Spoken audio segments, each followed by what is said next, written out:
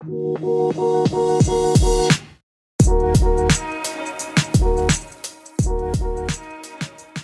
morning, good afternoon, good evening, whenever you're listening to us, and how you're listening to us.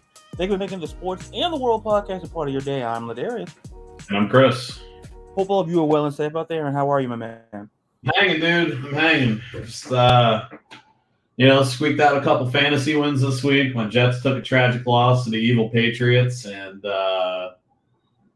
just football being football this weekend, man. Yeah, good week for me. Good week for me. Well, on both fantasy, listen, a certain team is leading a certain division, but we'll cross that bridge when we get there. You're talking about your leader. Yeah, I had an integral role in making sure the Falcons. I was told to keep it, covert for legal reasons, but we'll cross that when we get there. But let's start with college football. The first edition of the college football playoff came out that has Tennessee at 1, Ohio State 2, Georgia 3, Clemson 4, and the last two teams out, or the first two teams potentially in, Michigan and Alabama. Now, I'll just share my thoughts and then I'll share some on the back end. I think what's interesting, Chris, and I think the committee got it right, but I think there's one team for me that's debatable. Ohio State. It's 50-50. That's your department. I'll leave all Midwest hate towards you. I'll leave that in your wheelhouse. I'll stick to. I don't know. I'm trying to clean my act up. I don't know, but what I will say is, and I get your thoughts. I think what's interesting about the college football playoff, and I shared something with you before we got on the air today, is about the SRS, and I'll get into it when we get there. But to me, I think they kind of told us a story of where they were going, more so based on that. But I'll just get some of your thoughts, Chris, on agree with the list, who you like, you don't like in it, and everything in between. So here's my thing with college football. They have this wild stigmatism of just throwing teams in places that they just don't belong. And I'm going to start off with number 3, Georgia. They do not belong at number 3. I'm a very firm believer that in order to be the man, you have to beat the man. And last time I checked, Georgia is still undefeated. Georgia has a solid record this season. They have beat good teams. And most importantly, they're the defending national champions. Unless if I'm in some bizarro Earth 818 universe that I might be wrong in. But, I mean, Georgia won last year, right? That's what I read and saw. Okay, so you have a team that won last year that is still undefeated that somehow dropped to number 3, and I think that's absolutely asinine. I believe that they should be number 1, and I believe that they have earned that spot, and they should hold that spot until they catch a loss. If they catch a loss, then that's a whole different ballgame. Then they can fall down the hill. But as long as you are king of the hill, you are still at the top of the mountain. I believe that number 2 should be Tennessee. Tennessee has definitely proven themselves this season. They beat a ranked and overly powerful Alabama to knock them out of the top 4. So I definitely think that they deserve their spot at the number 2 position. In the number 3 position, I really feel that Clemson should be in the number 3 position. They have the same situation. They have put themselves out, and they have continuously won.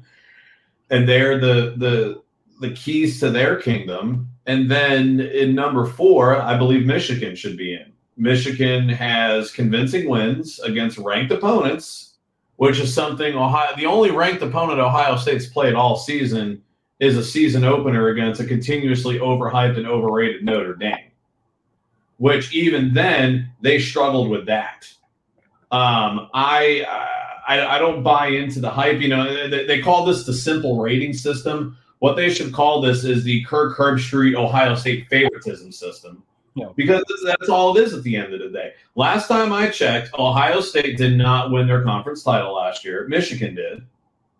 Michigan has wins over ranked opponents. So does Ohio State. But definitely I think that Michigan has definitely shown a propensity of a better quality wins against ranked teams this season. So I don't even know why Ohio State is even in this conversation, but they're in the conversation every year. They can go and play, lose their conference title, but still get a second place in the playoff system, get smoked, come back again and be ranked number 2 next year, get smoked again, and it's just a continuous phase. But I get it that they have a huge TV market, and Kirk Herbstreit loves them, and Lee Corso loves them, and just the blatant outright favoritism. If they were related, it would fall under nepotism, and the only person in the world that couldn't see it is Helen Keller, but even she could see it at this point. And they have no business being. I'm sorry, you cannot convince me otherwise on a statistical and logically backed argument. You look at the numbers, and it proves itself time and time again why they don't belong to continuously be ranked so high. It's just like with Notre Dame. They get this hype off season. Oh, Notre Dame's going to win the national title. Let's just give it to them now. And then next thing you know, they're in the position they're in now. Now, Ohio State, yes, Ohio State is undefeated. Credit is given where credit is due. Now, if, again, like we've discussed, you can't control your schedule. But at the end of the day, they opt not to play big season opener games. This year, I'll give it to them. They did step up and play Notre Dame instead of playing like Akron Community College or Cleveland Central High School or any of the other third programs that they play. But to me, it should be Georgia, Tennessee, Clemson, Michigan at the end of the day. Then on the outside, we can give – I'll be nice and I'll give Ohio State a 5th place. And then Alabama at number 6. I was waiting for the Senators' time to be done. I didn't see a red light on my end that indicates, the time was over. What I will say is this, Chris. I'm not going to dispute you on every point you made. I'm just going to pick on some key points. And the reason why I shared the simple rating system is to break it down for those who don't know what it is. It's a rating that takes into account the average point differential and strength of schedule, and which is key. And what I've said on this show, and listen, I am far from an Ohio State defender. Far from it. But what I will say, when you look at the numbers, that the committee and everybody else in the country, it's not confidential information. Their simple rating system is first in the country. Now, what I agree with you that I think based on the eye test, which I think is more of your point, because if I'm not mistaken, I think more of your point is leaning on the eye test. And what we have to understand, when these lists and things, are created, it's the eye test and what the numbers tell you. So in this case, I can understand. To me personally, I would have Georgia 1. And the case I can make for that, Chris, is the SRS. They're second at SRS at 21.43. That's second in the country. And to your point, even if you take away the point that they're the defending national champions, Chris, if you just look at how many NFL guys they have in the league this season that were drafted, that's enough to tell you, like, oh, well, Georgia's in a rebuilding year. And some schools, and I think we've talked about this a while back, where some programs don't know what the word rebuild means. Like, it's in a dictionary, obviously. But if you lose so many players, it's just, hey, we got a bunch of new guys coming in. But I say that to say this. That's why I think I can make a case to Georgia to kind of leapfrog both Tennessee and Ohio State. Now, the debate, Chris, is that when you have Tennessee, Ohio State, Georgia, Clemson, Michigan, all undefeated, now the question becomes, and it was on the committee's question was, how do we look at you're not questioning Tennessee or Georgia. You're not questioning Ohio State. But you're looking at Clemson versus Michigan. That's what I thought was interesting. They took Clemson over Michigan. Whatever the gap of the margin, whatever the margin is there. To me, Chris, when I look at, I could make a case that you could swap Michigan for Clemson, but the only reason why you don't see that, and there's the gap, is when you look at, how can I phrase it?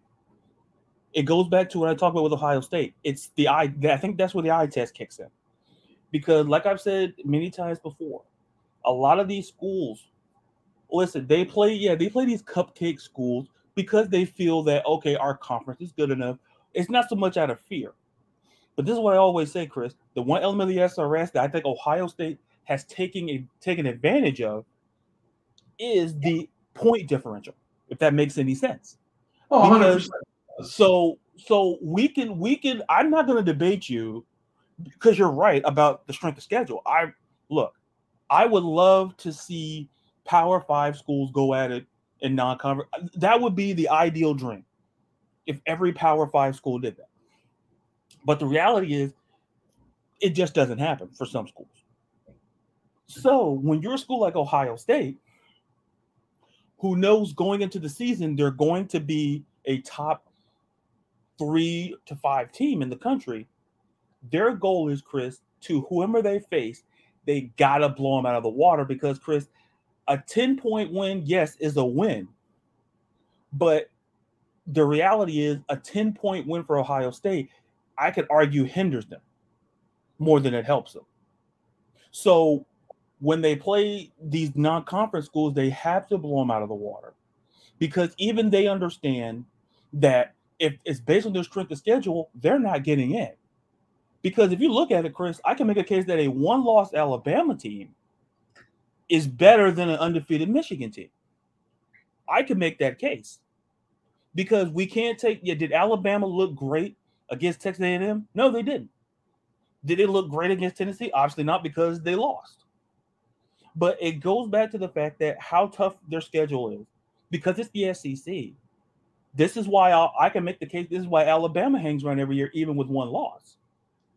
Not saying they don't deserve it, but to your point about Ohio State sticks around because of the fact that we can say Kurt Hurstry, we can say Corso, we can say we can go that route, but I go to the route of this. They understand that they have to blow teams out of the water. They can't be like, for example, like Tennessee or Georgia. They know the margin of error for the SEC is not the same for the margin of error in the Big Ten. I don't know if you agree with me on that. The margin of error is completely different. And going back to finish my point about Ohio State. Look, I'll slip them to 4, but I can't completely ignore, because the question becomes, once again, I can make a case like for Clemson. To me, TCU is not even being discussed in the conversation. Why? I'll tell you why. Because they play in the Big 12. What's the difference between a TCU team and the Clemson team, who... Or an Ohio State team. All right. That's why I paused. Now, but to the point, Chris, is that, look, I don't think we're going to disagree too much on Tennessee and Georgia. To me, you can have Ohio. To me, it's all subjective. It just depends on what you want. But at the end of the day, the committee, I look at the strength. I look at the simple rating system, because it talks about 2 of the things I think are very important: strength of schedule and how much are you beating teams by. To me, I'm a little of the BCS guy, where it factored in, are you blowing teams out of the water? Because if you're a great team, if you're an elite, if you're supposed to be, if you're favored by 20, I want you to beat teams by 20. And we can say, oh, well, no, if you're supposed to be an elite program, beat you can beat Akron Community College by 70. That's what you're supposed to do. But my overriding point is the margin of error for Ohio State, and they understand it. They have no other choice. They gotta beat teams by at least, I guess I'll say 20 to 25, as opposed to an Alabama team or a Tennessee team who can squeak by and win by 3. Because of the fact that even the committee is not going to admit it, they understand the SEC is better than the Big Ten from a top-down process. They understand. No, the SEC is better than any of the conferences top-down. Yeah. Everybody except for Vanderbilt, honestly, is competitive. Kentucky, Arkansas, Florida, Ole Miss, South Carolina. If you took here's the thing. Here's my counter to that argument is it fair for a team to go play 12 games a season and 6 of them are against teams that honestly shouldn't even be FCS teams or BCS teams, and then they get to be 11-1 or 12-0 and blowing people out of the water? Mm-hmm. Is it fair for a program like an LSU or an Alabama that they're playing ranked teams, let's say 7 out of 12 weeks, they're playing a top 25 ranked opponent, and maybe they rack up a 1-2 loss season? How is it fair to them that they're DQ'd and not even talked about when you have somebody that's just they're literally fighting on the minor league card and then expecting a title shot right out of the gate? And that's like with this clown Jake Paul, this celebrity boxer. He's going out there fighting old, retired, washed up MMA and UFC fighters in boxing. And even in Conor McGregor in his prime as a 2-belt holding UFC world champion in 2 different weight divisions, fought an actual professional boxer in Floyd Mayweather, arguably the greatest boxer of our generation, and lost. And that's how I feel it is with teams like Ohio State. That it's honestly, and I feel like a kid when I say this. It's just not fair that they get to go play a bunch of low quality teams and get to cakewalk in. There needs to be some type of countermeasure or counterweight to that, to maybe, because if your schedule is so easy, maybe you have to go in and win your conference title to even be qualified for a playoff spot. And then this is my other real wild theory, is maybe we need to look at these college football schedules, all of them, from the Pac-12 to the SEC and everything in the middle. Maybe we look at this 12-game schedule. We give them 6 conference games, 5 ranked games, and then the rivalry game at the end of the season. Because everybody enjoys that rivalry game. The Army, Navy, Florida State, Auburn, Alabama, Washington, Oregon. Everybody loves those big rivalry games. So maybe you have 6 games to win your conference. Let's just say it. Statistically,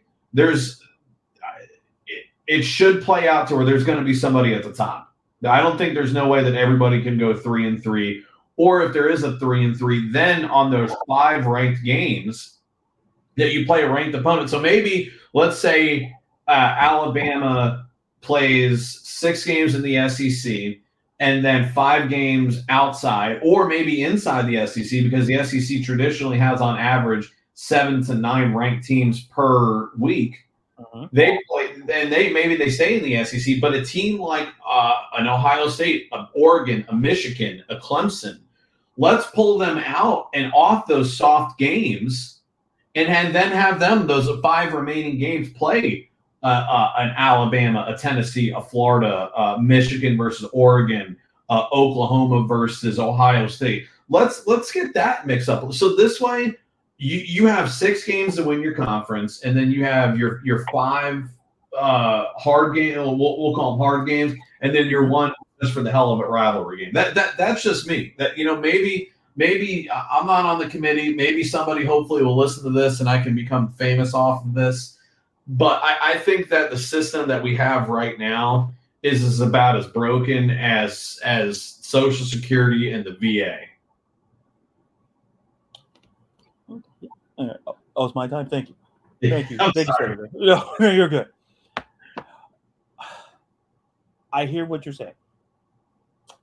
But here's why I think what you're saying, how can I phrase it? While it makes sense, here's why it can't be a reality. And it's two simple words. It's conference realignment. Because here's the reality, Chris. To your point, imagine what the SEC is going to look like in 2 years? When it's going to look like the TGIF Friday lineup when we grew up. Stacked. It's going to be stacked. Okay? You're going to have Alabama. You're going to have Georgia. And then Oklahoma will hopefully figure it out. Then you got Texas who's turning a corner, who's coming into the conference. The thing is, Chris, when we talk about, to your point, I want to see that. A lot of fans want to see that. But the problem is, is that when so many of these ranked teams are in the same conference, it makes it, how can I phrase it? It's not okay, I got it. Let's go to the Ohio State point. It's not on Ohio State and it's not on Michigan. The fact that it's them and everybody else. And teams who come in ranked in the Big Ten preseason, like Wisconsin was, Iowa, and all of a sudden the wheels on the bus just fall off. It just falls off. And then we're looking at like a hypothetical 6-0 Ohio State team facing a 2-4 Wisconsin team. Like it's not on Ohio State because Wisconsin, their wheels fell off.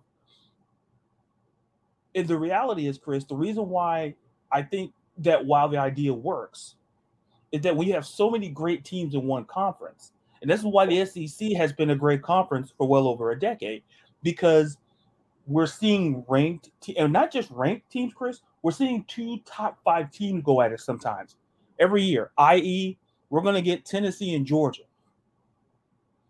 And don't sleep on an Alabama Ole Miss, which I believe is this weekend, if I'm not mistaken. Yeah. So we're going to get those games.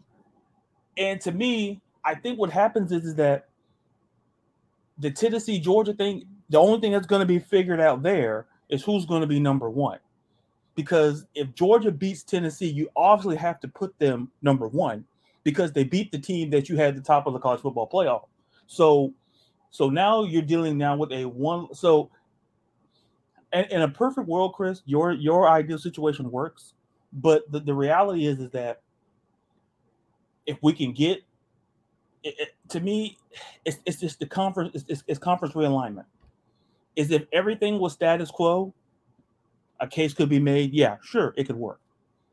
But as you can always listen, me and Chris always agree on everything on here. So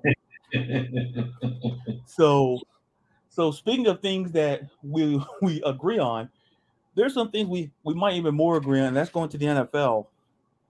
And to me, I don't have a real lot of many talking points. My talking points is always on coaching. And there's one coach that I feel no one's talking about that I kind of low-key feel we're giving a free pass to. And I can explain it.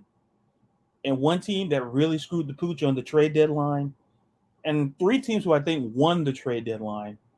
Those are my talking points. Because listen, well, why don't we start with that, man? Let's start with the coach that you sounds like you have under the hot seat. Under the hot seat, sure, absolutely. Thank you, Senator. Thank you. And they say bipartisanship can't work today. We show them, America. Now, Chris, my coach is Frank Reich for the Colts. I feel like he's been getting a pass. Here's why. Now they fired Jim Irsay fired the offensive coordinator Marcus Brady. And I understand the team's not doing great, Chris, but let me put on my reading glasses here. Now, Frank Reich took this job. He's in his fifth season, so he took this job back in 2018. Now, Chris, you know how many starting quarterbacks he's had since he's been head coach? Since 2018? Yeah. Well, everybody, if you can see me right now, I'm actually counting on my fingers, so bear with me here. Yeah, you have to low key count on your fingers. It's not a big number, but you still have to count. I'm going to say 7 since 2018. 6. Okay, all right. 6. Andrew Luck, his first season. Jacoby Brissett, his second season. Phillip Rivers, his third season. Carson Wentz last season, and now he had Matt Ryan start this season, and now he's starting Sam Ehlinger. That's 6 quarterbacks in 5 seasons, Chris. But yet, yikes. Yet, what I don't understand is why are you firing the offensive coordinator when he's not even calling the plays? Your head coach is calling the plays. And people are like, oh, well, dude, no. This is not about the whole Matt Ryan thing. This is me being objective. Why is the coach? Why aren't the coach succeeding? It's because the quarterback position. Chris, they're one of the easiest divisions in football. All you got to do is get a competent quarterback. And you tell me Frank Reich has had 5 seasons, and he can't figure that out. And honestly, like he's had some quality people come through there. Yeah. So yeah. Like, I mean, I get with Andrew Luck. Like Andrew Luck chose his own destiny, right? And his family over his career. So maybe Giselle might holler at him. I mean, all right, I couldn't let that one out. Jacoby Brissett. Yeah, you know what? It's Jacoby Brissett. So I'll just leave it at that. Carson Wentz. You know what? The man made of glass. Potential. Not used properly, but potential. And Matt Ryan, arguably a future Hall of Famer without a shadow of a doubt. Nothing. I mean, and they have talent. They have arguably one of the best running backs in the league. They have great receivers. They had the talent around him. He just sucks at coaching. I mean, we talk about Matt Rule. Matt Rule caught the axe not even halfway through the season. And this guy is still – this guy is like, I can't remember the guy that plays for the New York. He played for the New York Mets. To this day, he still gets like $1 million a year. Oh, Bobby Bonilla. Yes. That is this guy right now. He's being paid a massive amount of money for nothing. And the dude is just, he is Michelle Kwan skate champion, just skating along and still has a job at the end of the day. So, honestly, as Cat Williams says, player to player, pimp to pimp, hats off to you. But, he's got to go. Yeah. And to me, I don't hear his name talked about. Oh, well, no. Here's why. Because entering this season, the Colts had high expectations. Okay? I had them winning the division. Exactly. So, what? So when people come and say, oh, look, the reality is this. We could talk about Josh McDaniels and whatever's going on for the Raiders. We could talk about Nathaniel Hackett in Denver, but we should be talking about Frank Reich because of the fact that he's been through so many quarterbacks. And we can argue Chris Ballard, the general manager. Because listen, these moves aren't just being done by Frank Reich. And Chris Ballard hired Frank Reich. I keep making this same argument, people. Listen, as a Falcons fan, Thomas Dimitroff, he hired Dan Quinn. But Dimitroff was there under a previous head coach. So you want to work it out. But the reality is, I brought to people's attention. Who's the consistent factor in the failure? And I looked through what Dimitroff has kept. He just skated along in his job. He was able to hire a second coach. And boom, So you fire. So it's amazing to me, Chris, that when Frank Reich's name is not brought up, I don't get legitimate reasons why. All I say is that he's a good coach. Do good coaches go through 6 quarterbacks in 5 seasons? Not normally. I mean, when as much as we like to dunk on when we dunk on certain teams, like listen, we look at the New York Giants. I was told that Daniel Jones was garbage. And it's amazing. You hire the right coach. Who's out here 5-2 right now? It's amazing. Oh my God, Daniel Jones looks great. So that's my point. It's like Frank Reich has had essentially 6 opportunities to get it right and fail. But yet we don't talk about his job because, the record's not bad. No, you're supposed to win this division, and you know who could end up winning this division? The Jacksonville Jaguars. Duval. And you got the Titans, who we thought, they're still in it. The only team in the division not in it is the Houston Texans. So it's amazing to me that we don't talk about Frank Reich. He's going through quarterbacks. And then, you dump Carson Wentz, you bring in Matt Ryan, and then from all that I read, like Matt Ryan would have been benched whether he was healthy or not. Why? At the end of the day, Frank Reich is trying to save his job. I'm not defending Matt Ryan's numbers, Chris, because people who know I'm a Falcons fan, and I love Matt Ryan. I'm not going to defend his number. I know his numbers are bad. But also counterpoint is that Matt Ryan and Marcus Brady were the scapegoats for Frank Reich. Because at the end of the day, he's the constant between Matt Ryan and Marcus Brady. I just tell people, when you're looking to put blame on people in life, sometimes we point the finger at the wrong people because we don't look for the consistency. Consistency is not just looking for the success, it's also looking for the failure. Why do you think, listen, and I'll say this before I turn the floor over to you because I don't want to take up all the time here. When you look how some teams have turned it around. What happened, all-time class example, when you look at the Giants and you look at the Seahawks, you look at your Jets. What was the problem? For the Jets, they didn't have a competent head coach. You bring in a guy like Robert Saleh, who also not only brings in a sense of structure, but he brought a new attitude to that team that hasn't been seen in the Jets for a long, long time. So when people say, why is this person? Robert Saleh started. Yeah, it's really amazing how that happens. Brian Daboll for the Giants, like I alluded to. Look at the Seahawks. I was told, and listen, I'll mail Pete Carroll's over the hill. No. Yeah, I'll go ahead and stamp on that apology letter. Yeah, me too. And guess what happened? Now the Seahawks are leading the NFC West. Folks, when you listen, that lets me know that maybe Russell Wilson was the problem. Maybe Russell Wilson was holding back the Seahawks. Broncos country. Let's ride. Let's ride, Broncos country. Listen, Ryan would listen.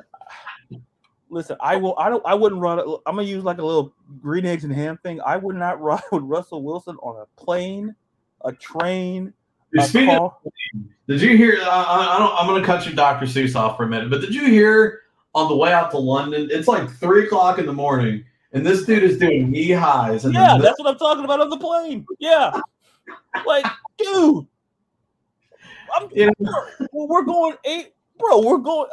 Sit down.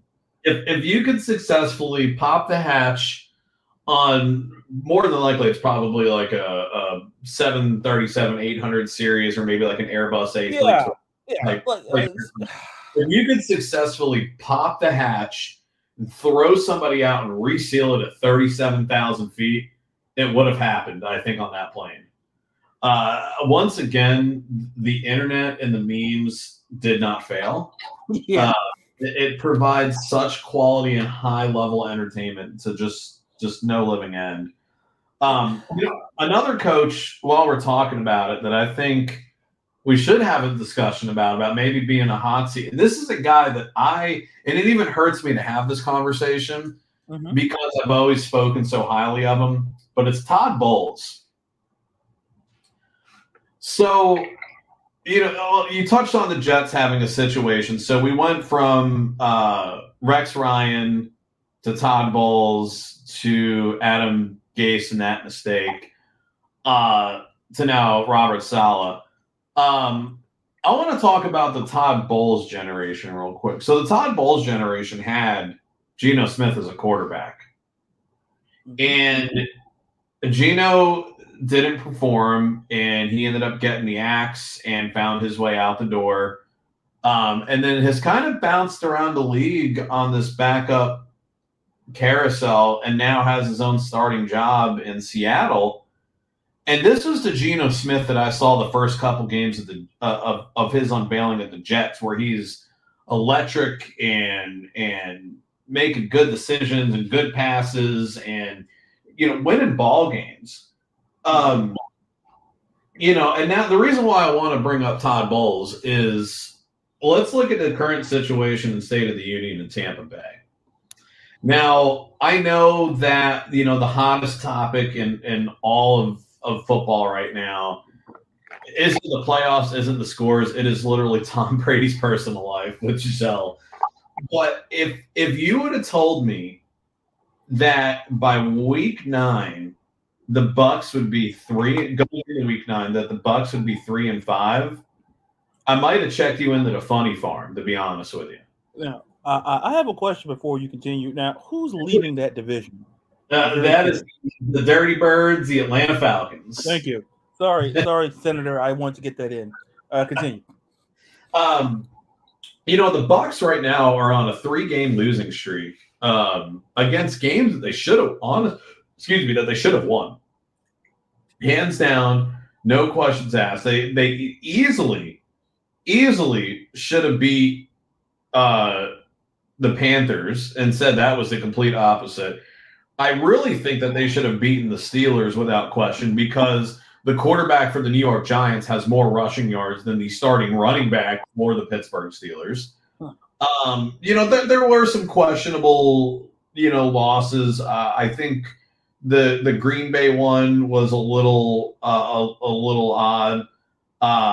And then not to pick on your Falcons, that should have been a game, and I think you'll agree with me, that should have been a game Tampa Bay shouldn't have had a problem with.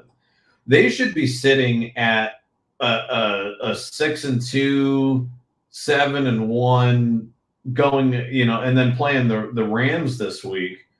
So if you look at their schedule right now, so you've got the Rams at home, the Seahawks at home. They go to the Cleveland to play the Browns, come back home to play the Saints, go out to San Fran to play the 49ers, then the Bengals, and then the Cardinals.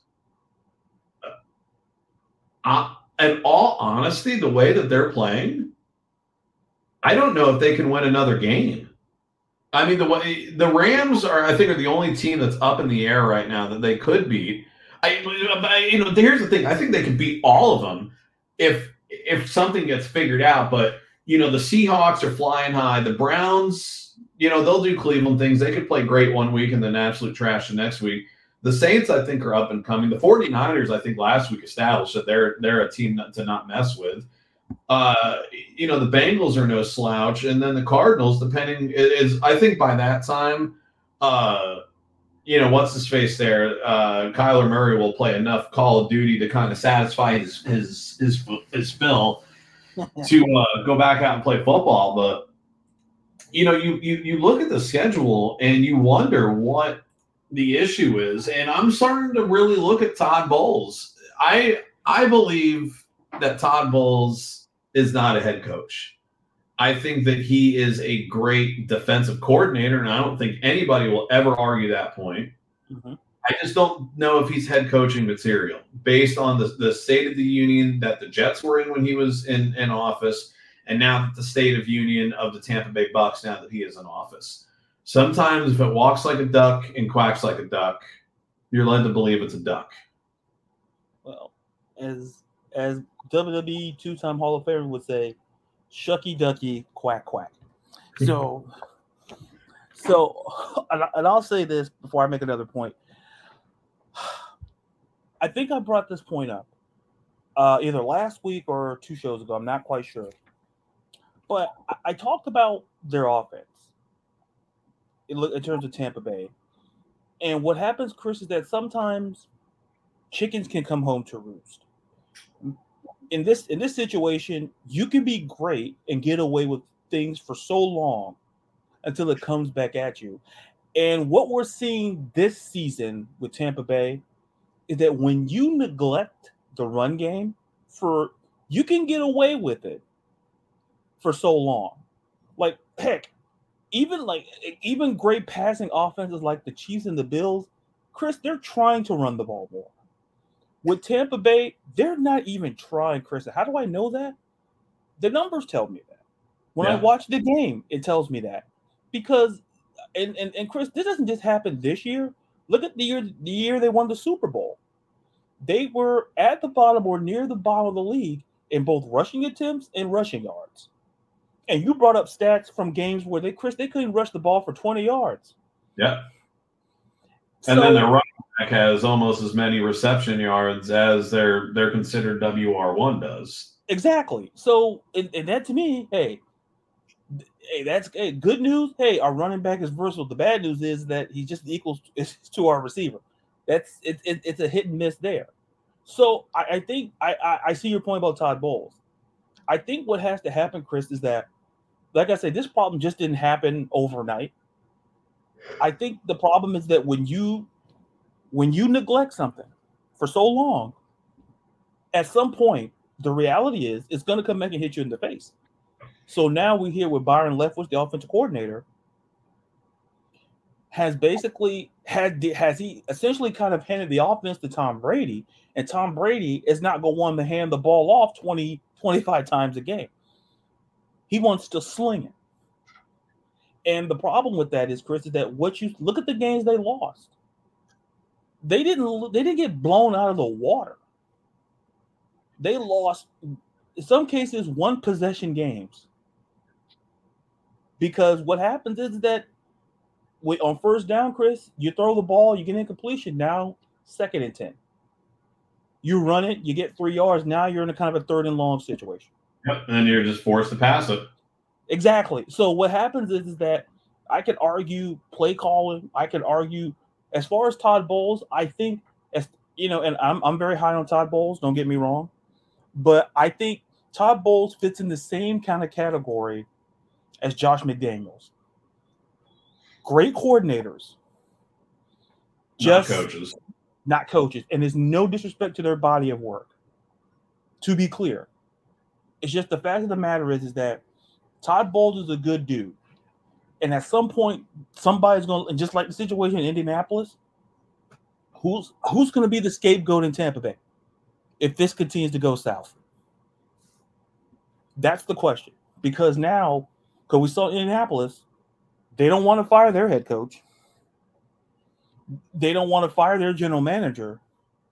We could just fire the offensive coordinator, even though he's never called plays. So I tell people to leave it there. And I just do want to say 2 more things before we go to fantasy, if you don't mind, Senator. No. A couple other things I wanted to touch on too before we jump to fantasy. Yeah. And so what I will say is this: I want to talk about the trade deadline is coming on, and I think when I look at the Miami Dolphins, remember they had those 3 first-round picks. Remember in that deal that San Francisco ended up trading up to get Trey Lance. Yeah. So here's what essentially what what the Dolphins did. They flipped those 3 picks and they got Tyreek Hill. They traded one of those first-round picks to Kansas City.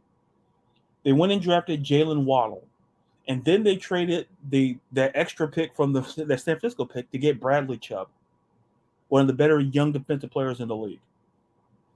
So I think you kind of win, because sometimes draft picks they're great assets when used properly and getting the right value. And I think the Broncos win because, hey, This season, it looks over. So why not get a first-round pick that you gave up in that Seattle deal to get Russell Wilson? So now you're back in the first round in 2023 because you're going to need help everywhere, maybe outside of quarterback. Heck, you might need help there too. I don't know. I'm not a doctor.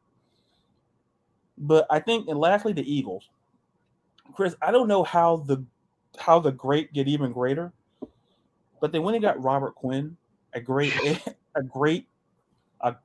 edge rusher to a defense that's already top 3. That's what aggressive teams do. Hey, look at the 49ers with Chris McCaffrey. When you make deals like that, Chris, that means you're trying not to win 2 years from now. You're trying to win now. Yeah. And San Francisco, just like with Philly, they look at the landscape and like, hey, we got a shot.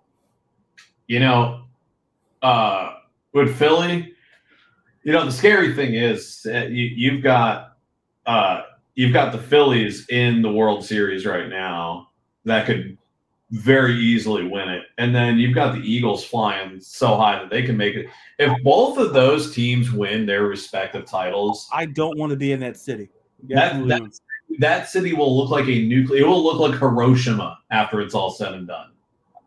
And listen, I know people from Philly. I love the people of Philly.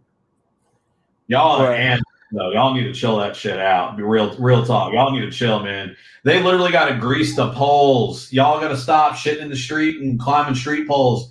Act civilized, Philadelphia. You can do it. You're the city of brotherly love, not stupidity. Listen, it's the same city. Listen, a lot of historical city. But and then the talk on Christian McCaffrey. So I was talking with a bunch of people that are like, him going to San Fran's a stupid idea, and they're shooting themselves in the foot and da da da da. Now riddle me this, Batman. The dude in his first full official game to have a chance to look at the playbook hits a hat trick. Tell me how many running backs in their career have ever hit a hat trick, let alone on a trade to the first full week of practice and full game time play to rush for a touchdown, catch a touchdown, and then throw for a touchdown. Now, first and foremost, hats off to CMC, and I love you and I thank you because I once again got the clean sweep in fantasy because of you and your monstrous point strategy. And everyone's like, well, done for keeping CMC, you're screwing yourself. And I said, okay. And I'm very secure in the lead right now. So I'll just leave it at that. But, like you said, these teams are going out and trying to win. The 49ers are making conscious efforts to go out and try to get that Western division. The Eagles are trying to secure their spot in line because, the path for the NFC East might be a little challenging with the Giants. It may not be that walk in the park that we expected. Yeah. Another team that's in disarray is the Green Bay Packers. That's the team I was going to talk about. Mind-reading. I think that Green Bay they are in dire straits with the situation at hand with Aaron Rodgers. I told you this, the man wanted to get paid, and now that he's paid, he does not care. He could quit today and go do Jeopardy and not even lose an ounce of sleep over it. And I keep seeing this little snippet clip of CM Punk, and I think I've even shared it to you on Instagram. And he's sitting there like backstage and he's talking and he's just beat the hell and he is just like, I'm fucking tired and I'm old and I work with a bunch of kids and I hate it and it sucks. And CM Punk honestly kind of looks like Aaron Rodgers. The first time I watched it, like if they didn't have the AEW wrestling logo in the background, I would have thought that was an Aaron Rodgers like hot mic or something. Yeah, you. I honestly would have been like, that's a hot mic for sure. But point being is that Green Bay is in disarray. They need to figure themselves out. The other team that needs to figure themselves out is the Baltimore Ravens. Now, granted, the Ravens right now are 5-3. They are, happily just doing their thing, but they are struggling at 5-3. They are outright struggling at 5-3. And based on the moves they're making and the trades they're making, they can't be upset at the end of the season when Lamar Jackson throws them his jersey and says, "Peace out, A-Town down," and moves himself to another place in the NFL. I think they've shown that they are not willing to commit to him, and they are not willing to surround him with talent. And the games that they have won, defense has helped out a lot, or he's had to throw it on his back and just make miracles happen. And you can only do that so many times. So don't be surprised if you see Lamar Jackson in another color besides purple next season. And then the other touching point I wanted to kind of graze over was the Patriots and Jets game. Even with the absence of Breece Hall, I think that we lost 22-17. That's a fairly decent. I'm okay. It wasn't a blowout. It wasn't just an outright slobber knocker, as good old Jim Ross would call it. It was an acceptable loss, except for the fact that Zach Wilson threw 3 interceptions. I've talked about this a bunch of times, and as great as a game. So you look at Zach's numbers. He threw for 355 yards and 2 touchdowns, but 3 interceptions. And that speed, those 3 interceptions typically turn into points. So let's just say that all 3 of those interceptions turned into points. That's 21 points. So maybe the score naturally can't be 17-1, but you kind of see where I'm going with this. And it's bad playing to do that type of situation there. You had Braxton Berrios that didn't get one look the entire game. That's usually one of his go-to guys he can do dump passes to. You look at the rushing game, and again, with the absence of Breece Hall, I know that does play a crucial role. And this is James Robinson's first week, but combined rushing yards, on a quick math, it looks like less than 50 rushing yards between 4 different rushers, between Michael Carter, James Robinson, Ty Johnson, and Zach Wilson. And they only had 15 carries total. You can't win games with 15 rushing attempts at 50 yards. It just, or give or take 50 yards. I'm not going to sit here and do the math, but you've got to play smarter. You've got to play better. And I get as a rookie quarterback, and I don't even want to call him rookie. He's 2 years in. He's still young. But if you're going to want to win games, you can't throw 3 picks at the end of the day. But the other games were pretty solid. Turn around the horn. I don't know where I'm sitting pick-wise with you, but I feel like I probably had a pretty solid week on win-losses. Yeah. Yeah. Well, yeah. But yeah, no. There was a lot of good games nonetheless. So hats off to them, and we will see what goes on into week 9. And to your point, before we head to fantasy, I wanted to say about the Green Bay Packers, for a team that I was told were contenders, didn't make one single move at the deadline, not a one. And we saw Chase Claypool go to Chicago of all places. So we've seen receivers that could have been viable options. Even Elijah Moore for your team, a team that doesn't want to use him, he's still there. Hey, he's still getting a check. Hey. As Bobby Brown said, hey, I guess, hey, that's my prerogative on it. So, but speaking of prerogative and speaking of players not being used, Chris, we talked about how great you were in fantasy. Golf clap. And as far as the standings go for going to fantasy, you were 10-5. I was 9-6. Because we always split on at least 2 games. I've noticed that's the trend amongst us. Yeah. So when we lose together, great. When we win together, great. When we go against each other, the two games I differed on you won, so that gave you the edge. Okay. So now you close the gap to 4 games. So little by little, man. You gotta pull out the putter and make those small shots. Now I guess I gotta pull out my driver. I was just using my 3-wood, now I gotta pull out my driver now. But sir, no, we're just skipping to the driver. That's what we're doing now. I got to start hitting the fairway. I can't play this game with Chris. He's too good. but speaking of games that he's good, let's talk about fantasy real quick. Interesting week in fantasy. I think we saw some players come to life. We saw a couple of players kind of fall short, and we're getting to that time of the year, as we talked about last episode, about trade deadlines and players and things of that nature. So, Chris, give a rundown for Week 9 fantasy of the National Football League. So Week 9, it's getting that time where trade deadlines are starting to hit. You are going to see it more and more as things make their way forward, I guess.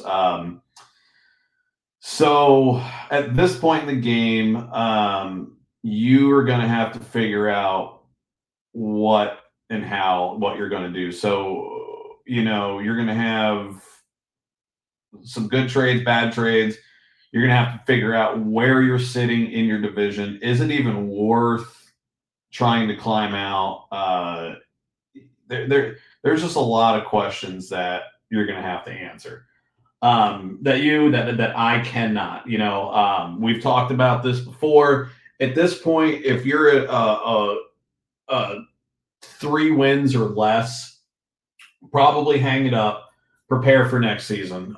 Start assessing your team. If you're in a 1-keeper league, 2-keeper league, assess your crown jewels, build off them, and then abandon ship on everybody else. If you are in a situation where you're in a dynasty league and that's a little bit harder because now you've got to start rolling the dice. Do you want to get rid of maybe someone that didn't perform to get somebody better? And then you got to worry about injuries and all those other fun things. But, so going into Week 9, I think where you stand as far as a safety net where you can drop a couple games, a surefire, you've got to win every game to make the playoffs, or help me Tom Cruise and Oprah Winfrey, I'm on fire, and abandon ship. Moving in, I'll do the typical rundown. Your starters for quarterback, running back, wideouts, and tight ends. Your strongs, your weaks, your DraftKings, and those guys. So here's what I got for you. So naturally, your must starts, your Jalen Hurts. This is for quarterbacks, of course. Your Jalen Hurts, your Justin Herbert, Josh Allen, Patrick Mahomes. You should know these guys by now. So some of your stronger starts. So first and foremost, one of your stronger starts is going to be Kirk Cousins from the Minnesota Vikings. They're playing the Washington Commanders this week. Number one, this is going to be a little bit of a revenge game for him. Number two, it's going to be a comfortable road win and against an absolutely terrible pass defense. So you're going to have Adam Thielen and Justin Jefferson just lining up a ton of yards. And same thing with Kirk Cousins. I feel that Tua Tagovailoa from the Miami Dolphins at Chicago this week. Same situation. Decent coverage at best from Chicago. In high volume in Chicago. And then with Jalen Waddle and Tyreek Hill, I think they're like the number 1 receiver duo ever for yards per game thus far. And that's even with little Tua having his bell rung for a couple games. I feel like that Trevor Lawrence from the Jacksonville Jaguars is going to have another strong game against the Las Vegas Raiders. The Raiders have a tendency to give up multiple touchdowns to quarterbacks. It's essentially their job to give them. So I think that this is going to play very well into Trevor Lawrence's skill set as both a runner and a passer. So I think he's going to have a good game. Another one that's at the top of the food chain is Geno Smith with the Seattle Seahawks at Arizona. As long as DK Metcalf stays healthy and he can play like he did last week, I think you're going to be in a climate-controlled situation. You're not going to have Seattle wind. You're not going to have Seattle cold. You're going to be in a nice air-conditioned building dropped in the middle of the desert. I think this is going to be a very favorable road win for him. But between DK Metcalf and Tyler Lockett, I think that he's going to be okay. I got Marcus Mariota on here for the Falcons as a strong starter. I think this is probably the first time I've set him up on a strong start. So they're playing the Los Angeles Chargers. I think that he's going to run very well against this matchup and hit a few more big shot plays. to keep stamping his value as another surprise QB1, or if you're in a QB2 league and you can get a second quarterback. If you got a high volume guy like a Patrick Mahomes or a Josh Allen, a Marcus Mariota would be a very good complement to that because of his run. The Chargers have a difficult time containing quarterbacks, and then on top of that, with players starting to get healthy and coming back into steam and kind of finding their spot, I think Marcus Mariota is going to have himself a good one. As your DFS DraftKings, FanDuel types, I think that Justin Fields and Taylor Heinicke are going to be ideal if you need a quarterback for a cheap price. That's going to give you a good high upside. Both of these guys will do it. You should be able to get them both for less than $5,300. Taylor Heinicke, he's definitely awakened the receiving core for the Washington Redskins, the Washington Commanders. And I think he'll be able to do a little something with his legs. Justin Fields, he's just an elusive little guy. So I think it's the same situation. He's going to be able to push really hard there. Some of your weaker starts. So I've got Jared Goff against from the Detroit Lions going against Green Bay. He just hasn't been proving himself as a consistent QB1 in this conversation. And the one thing that the Packers are doing well is a pass defense. So I think that that's going to be a situation. Ryan Tannehill from the Tennessee Titans at Kansas City. He should play this week over Malik Willis, but it's a low volume trap and a hostile road environment in Arrowhead in Kansas City. That's a rough place to play in, even if you're at 100% health. And depending on the situation with his ankle, if he does return to play. If he doesn't and Malik Willis does play, I think that's an absolutely terrible game for him as well. I got Andy Dalton from the New Orleans Saints against Baltimore. If you're in a situation where you need to stream a quarterback, you're on a bye week, or maybe your guy's injured, and he's your only option, well, good luck. But the Ravens are going to have a much tougher defense than what he did last week against Arizona. So keep your eyeballs open on that one. With Tom Brady's I call him it's a risk reward factor. So it's tempting to play him because of his success in high volume passing, but you're also going to have him passing against Aaron Donald and Jalen Ramsey with Chris Godwin and Mike Evans at flank. I think that's just going to be a dogfight between those boys. On the opposite side of the ball, just because Tampa Bay's defense has been stepping up to the plate, Matthew Stafford with the Rams going against Tampa's defense, he's going to need to get some touchdowns quick, fast, and in a hurry because LA's line isn't holding up as well. And with the receiving core depletion of everybody being hurt, I think that might hurt his overall pass numbers. So I think he's not going to be as strong of a start. Moving on to running backs, some of your go-tos, your Derrick Henrys, your Austin Eckler's, Josh Jacobs, Alvin Kamara's. If you don't know them by now, go ahead and get yourself out of the league and stop listening. Some of your stronger starts, I think, are going to be A.J. Dillon from the Green Bay Packers. I think that he's definitely going to have an outright pounding running game. I think he'll definitely hold his own there. Raheem Mostert from the Miami Dolphins against Chicago. I think he should be motivated to run better against another easy defense with Chicago. So I think he's going to have himself a good situation there. Tyler Algier from the Atlanta Falcons going against the Chargers. The Chargers are just shaky against the run. They have been all season. And I think that he's going to have a lot of action. Just make sure to keep a monitor on Cordell Patterson's injury status. He is eligible to return this week from that knee injury. So if Cordell does not play, I think Tyler will be a much better option for you. Kenyon Drake from the Baltimore Ravens. I think that if Gus Edwards stays out of this game due to injury, I think Drake is going to definitely get feature-like red-hot touches, especially when they get towards the red zone. And the fact that there's just not a lot of other options for Lamar Jackson besides himself. Some of your DFS, FanDuel, DraftKings, those guys. I've got Travis Etienne Jr. from the Jaguars.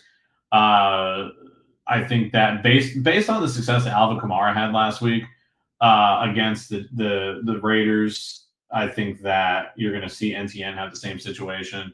Kenneth Walker III from the Seahawks, same situation. Given his upside, both of these guys you can get up for 7,600 and under.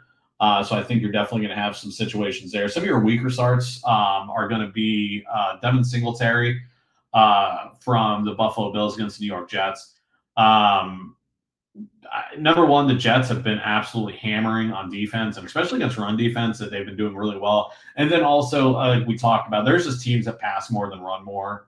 Even though the Bills are trying, I think that Bills might resort to that air raid type offense because they know the defensive strategy of the New York Jets. So if they try to go to a run-heavy offense at first and they end up coughing the ball up, or they go 3 and out and they do it early and shallow, and that gives the ball for the Jets to have a favorable area of attack, it's not going to look so well. So I think that he's going to be a weaker start. CEH from the Chiefs going against Tennessee. One thing Tennessee has been stable on is the run, and I think that same situation. I think that the Chiefs are going to still stay going on a pass-hard offense because of Tennessee's weaker secondary. Brian Robinson Jr. from the Commanders, as cool as he is and as awesome as the story it is, going against Minnesota this week, I just don't think it's going to happen against the Vikings defense. Plain and simple. Caleb Huntley from the Falcons, same situation. This is tempting, but with unpredictable usage, if you have him and he's your only option, good luck. But if you have other options, I would check the wire, maybe make a trade if it's not too late, and try to go from there. Your wide receiver must-starts, your Justin Jeffersons, Cooper Kupp, Stephon Diggs, Tyreek Hill, those guys, you should know them by now. So your stronger starts. So I got one guy that's been on the fantasy radar that I've been really, really hyping on, and I think even my opponents have seen it firsthand. Cough, cough, Ladarius Cough, is Juju Smith-Schuster. This is a fantastic matchup and probably the most reliable receiver in Kansas City right now. If you look statistically at his scores versus Hardman or any of the other boys out there, Juju is throwing some outright points on the board. So I think that this is going to be a good game for Schuster. And he's definitely going to, and the Chiefs are just going to have a field day with Tennessee's lackluster pass defense. Adam Thielen from the Minnesota Vikings against the Washington Commanders. So a big trade that happened was TJ Hockenson being added to the Vikings. That is a crucial piece that Minnesota has been missing since the departure of Rudolph. So you're going to have now defenses are not only going to have to pay attention to Justin Jefferson out far and distant. You've got Adam Thielen running those mid routes, and now you've got Dalvin Cook and then TJ Hockenson on those little short cross or slants. And Hokinson's got a set of hands on him. Statistically in fantasy, TJ Hockenson has been a top 5 tight end throughout his career at Detroit. Again, at Detroit, let those words sink in. Now he has a much more competent team in Washington. So, but we'll talk more about him later. But Adam Thielen's definitely going to have a nice game because now those middle linebackers, outside linebackers are going to pull forward and try to cover TJ Hockenson, which is going to open that middle field up. So now that free safety, strong safety is going to have to commit to double coverage on Justin Jefferson or help me baby Jesus and cover Adam Thielen. Curtis Samuel on the other side of the ball from the Washington Commanders. I think he's going to get a great volume with Terry McLaurin, and Curtis Samuel has really woken up and arisen to his role in Washington's offensive scheme. And I think Riverboat Ron is absolutely using that man to his downright potential. I finally think that Allen Robinson is going to have a good game from the LA Rams. He's getting way more comfortable, and they're just not covering him. There have been a lot of plays that he's gotten some good passing yards on, some good receptions on, that he is just essentially wide open because everyone else is so focused on the rest of the Rams offense. So I definitely think that he's going to have a great game. I got Darnell Mooney for the Chicago Bears. Mooney over Miami. I definitely think he will. I think he's definitely going to have a big play touchdown. Miami does tend to give up a few of those from time to time. So I think that Mooney's going to be the recipient of that target. Your DFS, FanDuel, DraftKings, those guys, DK Metcalf, Terry McLaurin, Christian Kirk, you can be able to get all those guys under $7,500. I think that you're going to have DK Metcalf in single coverage against Arizona. I don't even know a player that's as big as DK Metcalf and is athletic, besides like Gronkowski, but Gronk's not even in the league anymore. So I think DK Metcalf is like the new Megatron super Captain America man. He's big, he's fast, and he's just honestly funny, and I like watching him play. I think that Terry McLaurin, he can put up the D-Hop line from last week with similar volume. I think just because Minnesota's games always end up tending to a shootout because their defense isn't that strong. So I think McLaurin is going to be able to get a lot of receptions and a lot of looks and a lot of yards. Same thing with Christian Kirk. I don't think Las Vegas has anybody to stop Christian Kirk in the slot, to be just to be dead honest. I think, and I expect him. I've got him actually on the strong start and then also the DFS DraftKings board, mainly because Christian Kirk is that unlooked guy that you can always buy for stupid cheap. Some of your weaker starts this week, I literally have the entire receiving core for the Indianapolis Colts. Number one, you're facing Bill Belichick, and two, well, it's the Colts, and we already discussed the problems that they have there. I think that Garrett Wilson is going to have a weaker game. As much as I love the Jets and I love what Garrett Wilson has done so far, this is going to be an incredibly tough game for the Jets, number one. Number two, this is going to be a very brutal matchup for Zach Wilson, coming off of a bad game where he threw 3 interceptions. I don't know how that's going to work itself out. So if you have Garrett Wilson, if you need to stream him or you need to put him in a flex position, do it at your own risk. Hunter Renfrow going against Jacksonville. This is the big Reno. See, like Reno, because that's in Vegas or in Nevada as well. I think that's going to be a hard pass because Jacksonville's defense is going to definitely contain him.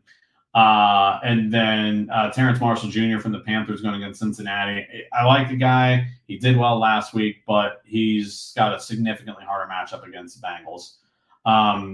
Your go-to guys for tight ends, your Travis Kelce's, your Zach Ertz, Dallas Goedert, Kyle Pitts, Mark Andrews. If he plays, that's a scary situation. Is that we don't know. He's pretty banged up right now. Some of your stronger starts, though, are going to be Evan Ingram from the Jacksonville Jaguars. He's red hot, and the Raiders cannot cover this position at all. So you should be able to have a field day with that. Tyler Higbee for the Rams, if he plays at Tampa Bay. I think that with Cooper Kupp being down and out because of an ankle situation, Tyler Higbee is going to fill that role. Cole Kmet from the Chicago Bears at Miami. You're going to be able to get some points with him. Miami doesn't cover tight ends well. I've definitely talked about that on more than one occasion. Hunter Henry from the New England Patriots, mainly just because they're playing the Colts. And again, they have an absolutely terrible situation there at tight end coverage. Your DFS, FanDuel, DraftKings, those guys. Zach Ertz, you should be able to buy him for like 6,600 and under. This is an ideal workup right now, so you should be able to buy him and get him cheap. And against the Seattle defense, that's one position that they also have a situation where they're going to have a run-in with. Some of your weaker starts, Taysom Hill, the New Orleans Saints going against Baltimore. Roquan Smith and Patrick Queen, I think, are definitely going to make sure that Hill does not get the ball. And if he does, they're going to just make sure that he regrets catching that ball. Hayden Hurst, Bengals going against Carolina. By the numbers, this is bad, even though that Kyle Pitts did have success against Carolina last week. However, Atlanta does one thing well in defense, and that is covering tight ends. Dawson Knox from the Buffalo Bills playing against the New York Jets. He's not going to get a TD this week. The Jets have shut down tight ends for the most part, so don't expect a solid play out from them. Mike Gesicki from the Miami Dolphins, same situation. I don't think he's going to see the end zone at all, just due to the fact of Chicago's tight defense on that early front, the mid linebackers, the outside linebackers. They have definitely contained some tight ends there. TJ Hawkinson, even though I just was ranting and raving about him a couple minutes ago, I think until he gets the playbook under his thumb, I think he's going to be used, but I don't see him getting the end zone unless if it's like some freak of nature play. He was essentially being solely used in Detroit. And because that's the only real option they had. There's multiple options in Minnesota right now. And I think it's going to be the same situation like Christian McCaffrey 2 weeks ago. He's going to get in. He's going to get some plays. You're going to see him in that purple jersey, but you're not going to see him do a lot. Then maybe next week he'll come out, and I'm not going to say he's going to go out and go have a hat trick like Christian McCaffrey did, but I definitely think there's going to be some excitement there with TJ Hawkinson. Also, too, the one thing that the Washington Commanders do well is cover tight ends relative to wideouts. So even if he did have this playbook under lock and key, it's still not going to be as a successful game for him, just due to the fact of the Washington defensive strategy. And honestly, if you look over time, Riverboat Ron, as a coach, he has kept tight ends in check no matter where he's been. So that's my start. I'm setting for week 9. So as always, good luck to everybody, except if you play me, then I hate you. But I'll love you next week. Just let me get that dub. Let me try to get back to the playoffs where I belong. And I'm just going to continue to ride out. So Broncos country, let's ride. I can't stop doing it. I hate myself. Yeah, The look of disgust. If y'all can see this right now, the look of disgust on Ladarius' face, it's worth its weight in gold, man. It's worth it. I don't know what the value of gold is currently right now, but if my face is worth the gold, I'm telling you to buy in now. Just quickly before, once again, solid advice as always before we go. Listen, subscribe to this episode, every episode of the Sports on the World podcast. Follow me on social at @Ladarius_Brown on both Twitter and TikTok. Instagram at @Ladarius_Brown. Check out my Thursday night football preview between the Philadelphia Eagles and the Houston Texans on the social media. Follow Chris at his Christagram and MMA Twitter, pending possible real Twitter for Chris. I'm going to cut you off there. I should have an official Twitter by next week. I think I'm going to cave it and make one now that King Elon has taken over the throne and has ousted the evil empire of the control handles at Twitter. I think at this point I'm just going to go on there and have some fun and see what kind of carnage that I can wreak havoc on, because I heard Twitter does not have a jail, unlike Facebook. So I should be free to do what I do. Yeah. Listen, there's a first time for everything. And let's see how he rides there. See, I had to end the show on the Let's Ride. Well, folks, until you hear us again next time, I'm Ladarius. I'm Chris. Be real, be blessed, and be safe from all of us here from the Sports and the World podcast. See ya.